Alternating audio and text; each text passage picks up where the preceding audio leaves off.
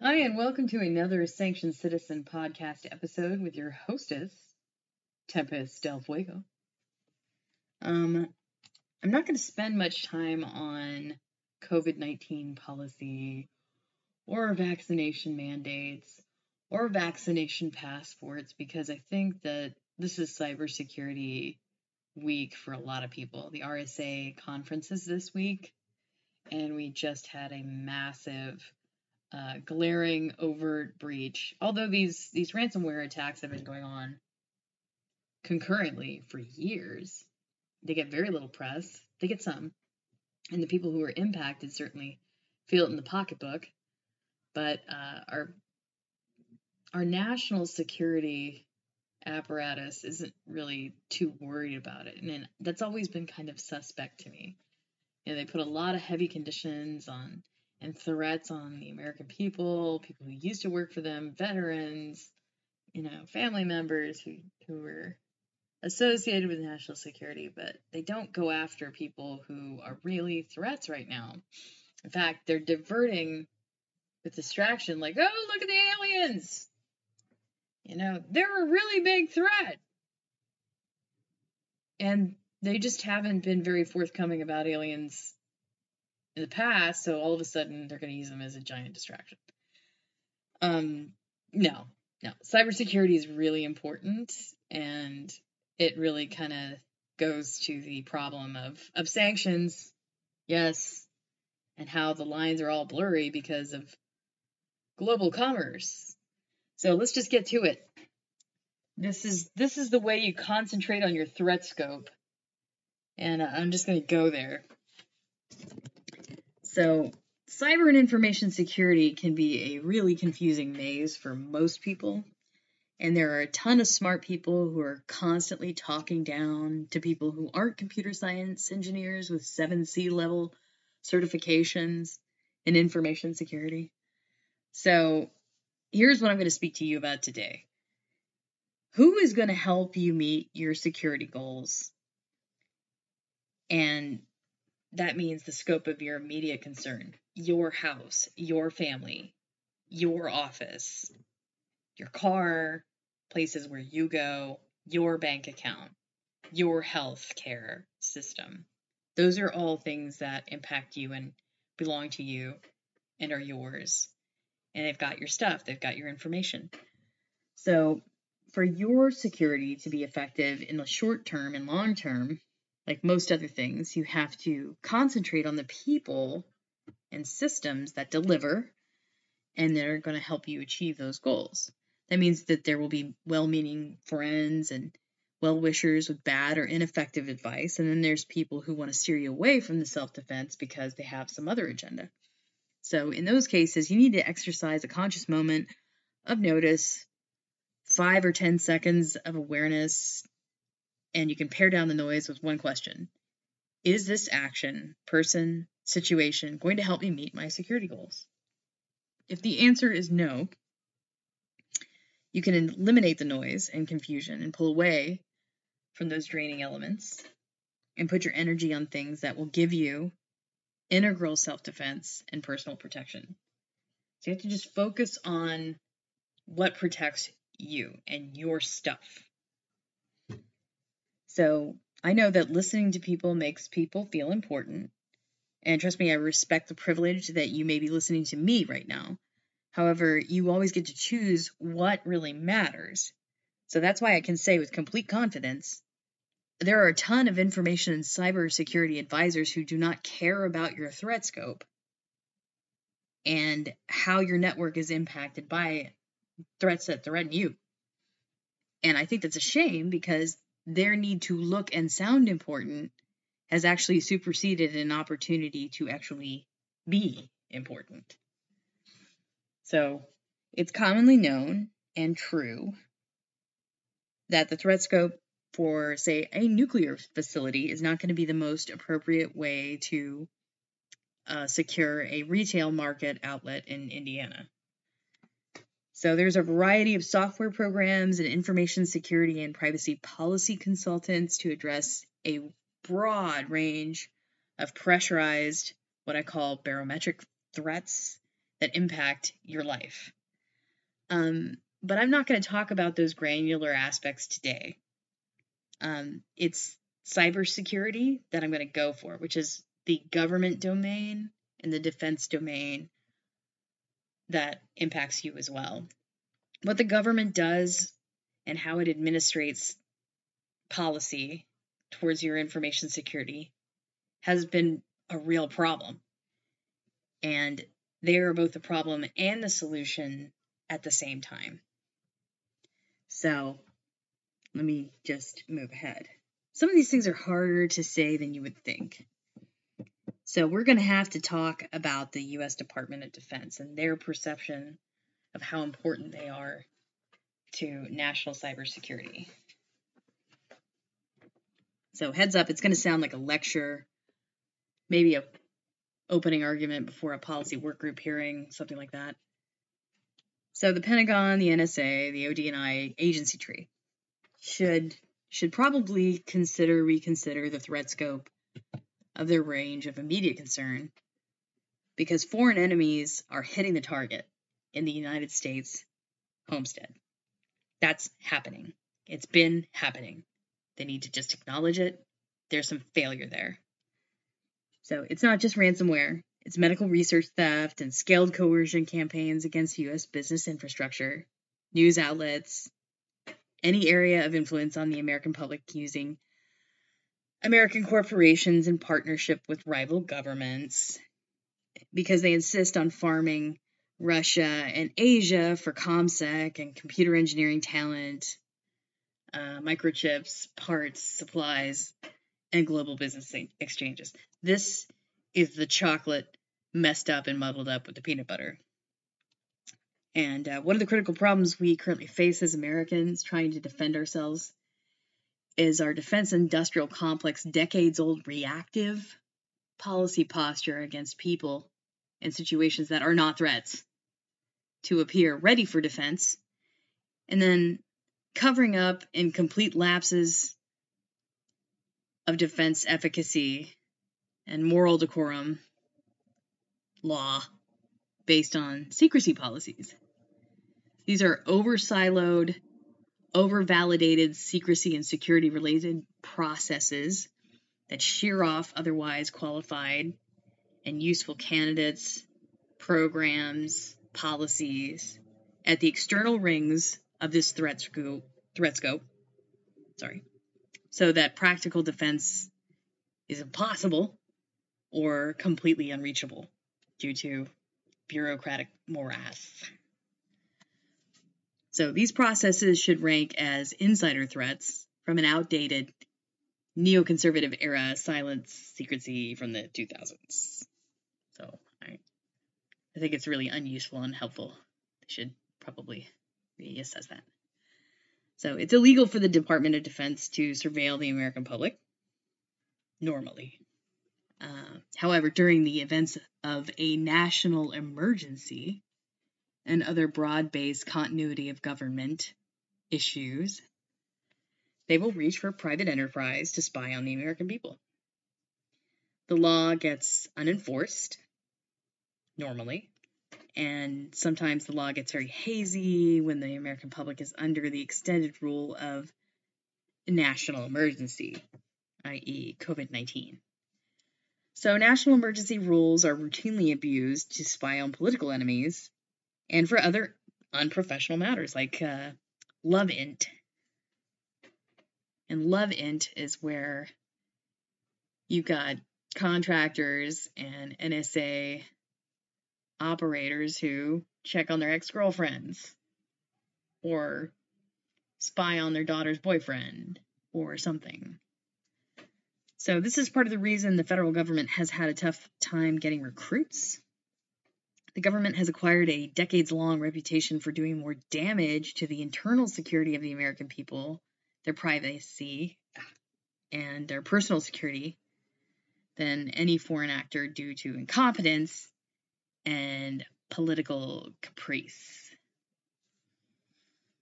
So, according to a 2019 Williams-Mullen brief of U.S. sanctions policy germane to this program, it quotes, 1. Overview of the U.S. sanctions laws. U.S. sanctions laws are a complex web of legal requirements designed to achieve the foreign policy goals of the United States. They are administered by the Office of Foreign Assets Control, OFAC, within the U.S. Department of Treasury in Washington, D.C., in conjunction with the State Department and other U.S. agencies. Sanctions are typically initiated by the President, issuing an executive order declaring a national emergency under the International Emergency Economic Powers Act, IEEPA, the National Emergencies Act, or similar authority, and designating parties who will be the target of the sanctions. There are currently 30 separate sanctions programs administered by the OFAC. A list of current sanctions programs is set forth in Exhibit A in the document pasted below your paragraph here. And examples of sanctions requirements are set forth in Exhibit B. Certain of those sanction programs are focused on individual countries, the countries-based programs, and others target specific activities such as terrorist and proliferation activities, the list-based programs. So there are list-based programs based on proliferation activities, which can have a rather broad appropriate use. Quote, the U.S. sanctions laws can apply to foreign parties in a number of ways. If foreign companies have certain requisite contacts with the U.S. under secondary sanctions, and for providing material support and assistance to certain parties that have been targeted for sanctions. In addition, foreign persons and entities can be individually designated for sanctions and placed on a U.S. list of specially designated nationals and blocked persons or other restricted party lists. Other restricted party lists. Problems can come out of nowhere, such as when Huawei Technologies CFO Meng Wanzhou was recently arrested in a Canadian airport lounge for extradition to the U.S. for U.S. sanctions violations. Example. So it's possible that the United States could say to a foreign business, do what we want, spy on who we want, or sanctions. It's plausible. It is plausible. So during a period of protracted national emergency, a list-based program may emerge, administered by the executive branch. For instance, Vice President Kamala Harris has manufactured such a list this week, aimed at U.S. and foreign press outlets qualifying negative or critical press coverage. This impacts Reuters, some Associated Press news bureaus, Global Press, but also D.C. bureaus with foreign correspondence offices covering the U.S. government as news. So the week following a massive energy pipeline ransomware attack on the Eastern Seaboard, VP Kamala Harris is using her list-making powers to put dark side hackers on a Discovery NSDN list? Nope. Placement of global press members on a cancel list from a supposedly first world nation for press embargoes. Right. So how in the world did I ever arrive at the idea that our government might be nose-led by a group of narcissists and petty tyrants who abuse the office? So I think it's time to make a demand that our current, threat is not the political loyalties of the American people, but American domestic security needs to focus on actual enemy regimes and developing an offensive agenda so the CCP and GRU and FSB won't hurt national interest. Iran won't hurt national interest. Our energy, our banking, medical infrastructure, our mobile phone infrastructure. So it really, really sucks to know that somehow they got in because sometimes the NSA is tribal. A paranoid, privatized group of hackers given absolute criminal impunity to open up the guts of the global internet, and then they don't clean up their mess. They leave the door open for our enemies, then ransomware, then, insider trading, blah, blah, blah. They graduate, go on to move into the private sector where they coach collaboration with the U.S. government and other governments who pay to capitalize on 0 days and make it pay for their clients. It's a different kind of pay to play, but it's super corrupt nonetheless. The biggest problem is that your tax dollars went in based on a paper-based mission to defend America's cybersecurity interest and protect the homeland, and what came out of the other end is compromised integral networks and engineered vulnerability holes as exchange capital with the United States government. I'm going to go back to the Williams-Mullen brief. A. Contacts with the United States. To start, if a non-U.S. company has sufficient level of contacts with the United States, it can become subject to OFAC jurisdiction and the U.S. sanctions laws. Such jurisdiction can arise in a number of ways. If a non-U.S. company engages in a transaction involving U.S. persons or U.S. origin products, technology, or services, has a presence in the United States, the transaction can be subject to OFAC jurisdiction. In addition, foreign firms can be found to have contacts with the U.S. even if they only have a limited presence in the United States, or if there are no U.S. persons, products, technologies, or services involved. The question of what constitutes a sufficient nexus to U.S. jurisdiction is an evolving theory of law and is expanding over time as new OFAC enforcement cases are announced. So that includes anywhere in the United States as a sanctions domain. That seems pretty clear to me. It's pretty clear that they can and will jerk around domestic companies with foreign investors as an intelligence source. So I'll explain it again. The government pays penetration contractors to probe your private ISPs and say whatever cable-based or mobile service network you might be paying for. They get a guy to find the holes inside, say, Facebook's social media site. Facebook says, how much do you want for access to this information? And then the U.S. government conducts an information raid. Only they're not the only nation states who get to do this sometimes. If the government can do it quasi-legally under emergency law and no one in the Congress or U.S. court system provides a contest to national security law because of the liquid limits they have with the U.S. Defense Department, we have a real problem of criminal hacking impunity as public policy, where the American people are deliberately undefended for profit and power. The national emergency powers have been stretched out of bounds to where the practical cyber defense of the American people is unrecognizable to expansionist data grabbers like Mike Rogers at the NSA. And it keeps happening because this is the business process that started before Ed Snowden. Lots of people employed by the government know about it.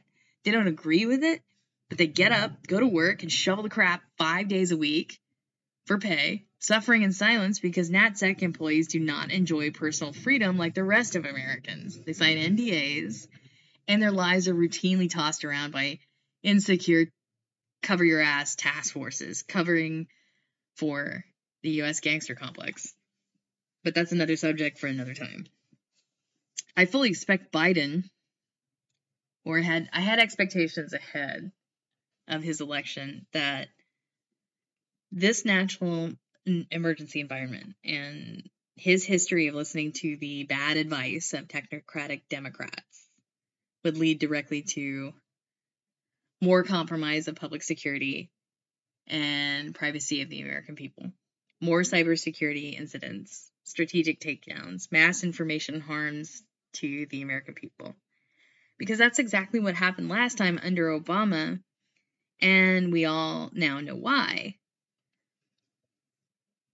Biden and congressional members have a real opportunity right now He and his round table of policymakers can revoke national security powers, certain ones granted to the NSA, DNI, and DoD when it comes to really unlawfully probing and surveilling the American people for curiosity, without a scope, because national security makes it nearly unlimited. So they're so fond of rules and rulemaking ability in the Democratic Party. Administrative stretching. Do this because I say so, because I'm in charge, because you elected me, versus it's the law. So if they're so fond of those rules and rulemaking, they should just go make some rules right now that tailor the ability of these three letters to go after Joe Normal. Go change the rules right now, executive branch, to defend the United States instead of go spy on your political enemy. And that's something you can ask the commander-in-chief to do, because that's all the power you gave him.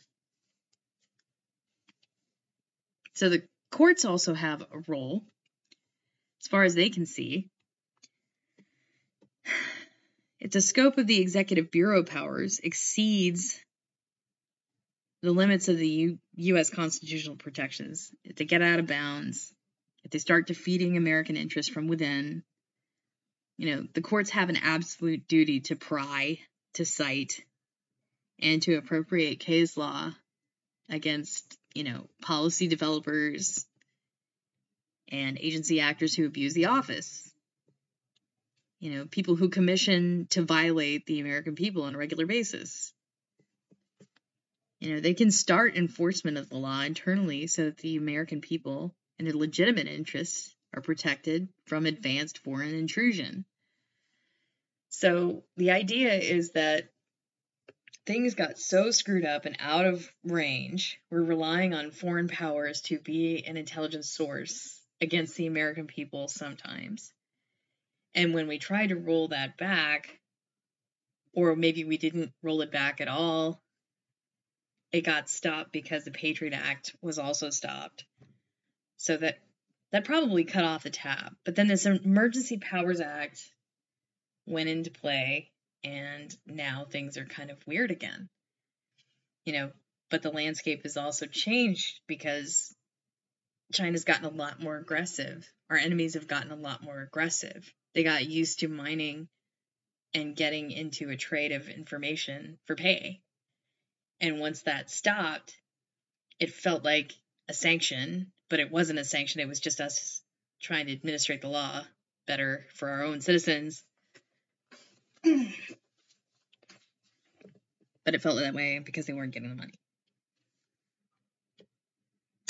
The simplified version of this is to direct the DoD to protect the United States. Not the optics at their agency, not the people and the generals in the backroom interagency deals managing information capital with the CIA and the DNI people. These are the ones who are dedicated to protecting themselves and their relevance. They don't really belong in government anymore because they forgot to serve the people. They will stand on a rooftop and tell you why they're important, but they're not serving. If they're probing Joe Normal, they're not serving.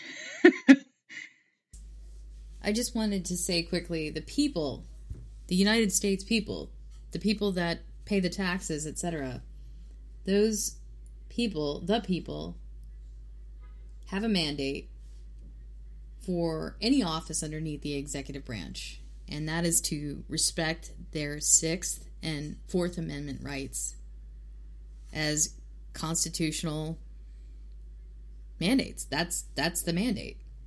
Respect my right to be secure in my papers and effects, and to know what I am accused of if I stand accused in any court or any process that's in a contest or conflict with the U.S. government. Okay? The people should seek injunctive relief from all secret mass surveillance programs initiated without a proactive article of common law as consent. They should seek an act of Congress or the U.S. court system for those programs, and if they don't get the consent of the people that way, then those programs shall be abolished, dismantled, unfunded. And so, for the case of, say, using the U.S. Postal Service, to drop a letter in the mail, that's not an act of consent towards their governance or that agency for U.S. spying in a massive tree of Clearview AI and related online tree of social media. That's just not any kind of consent. Is national security being abused? Probably. Emergency powers? Yep. Yeah, most certainly.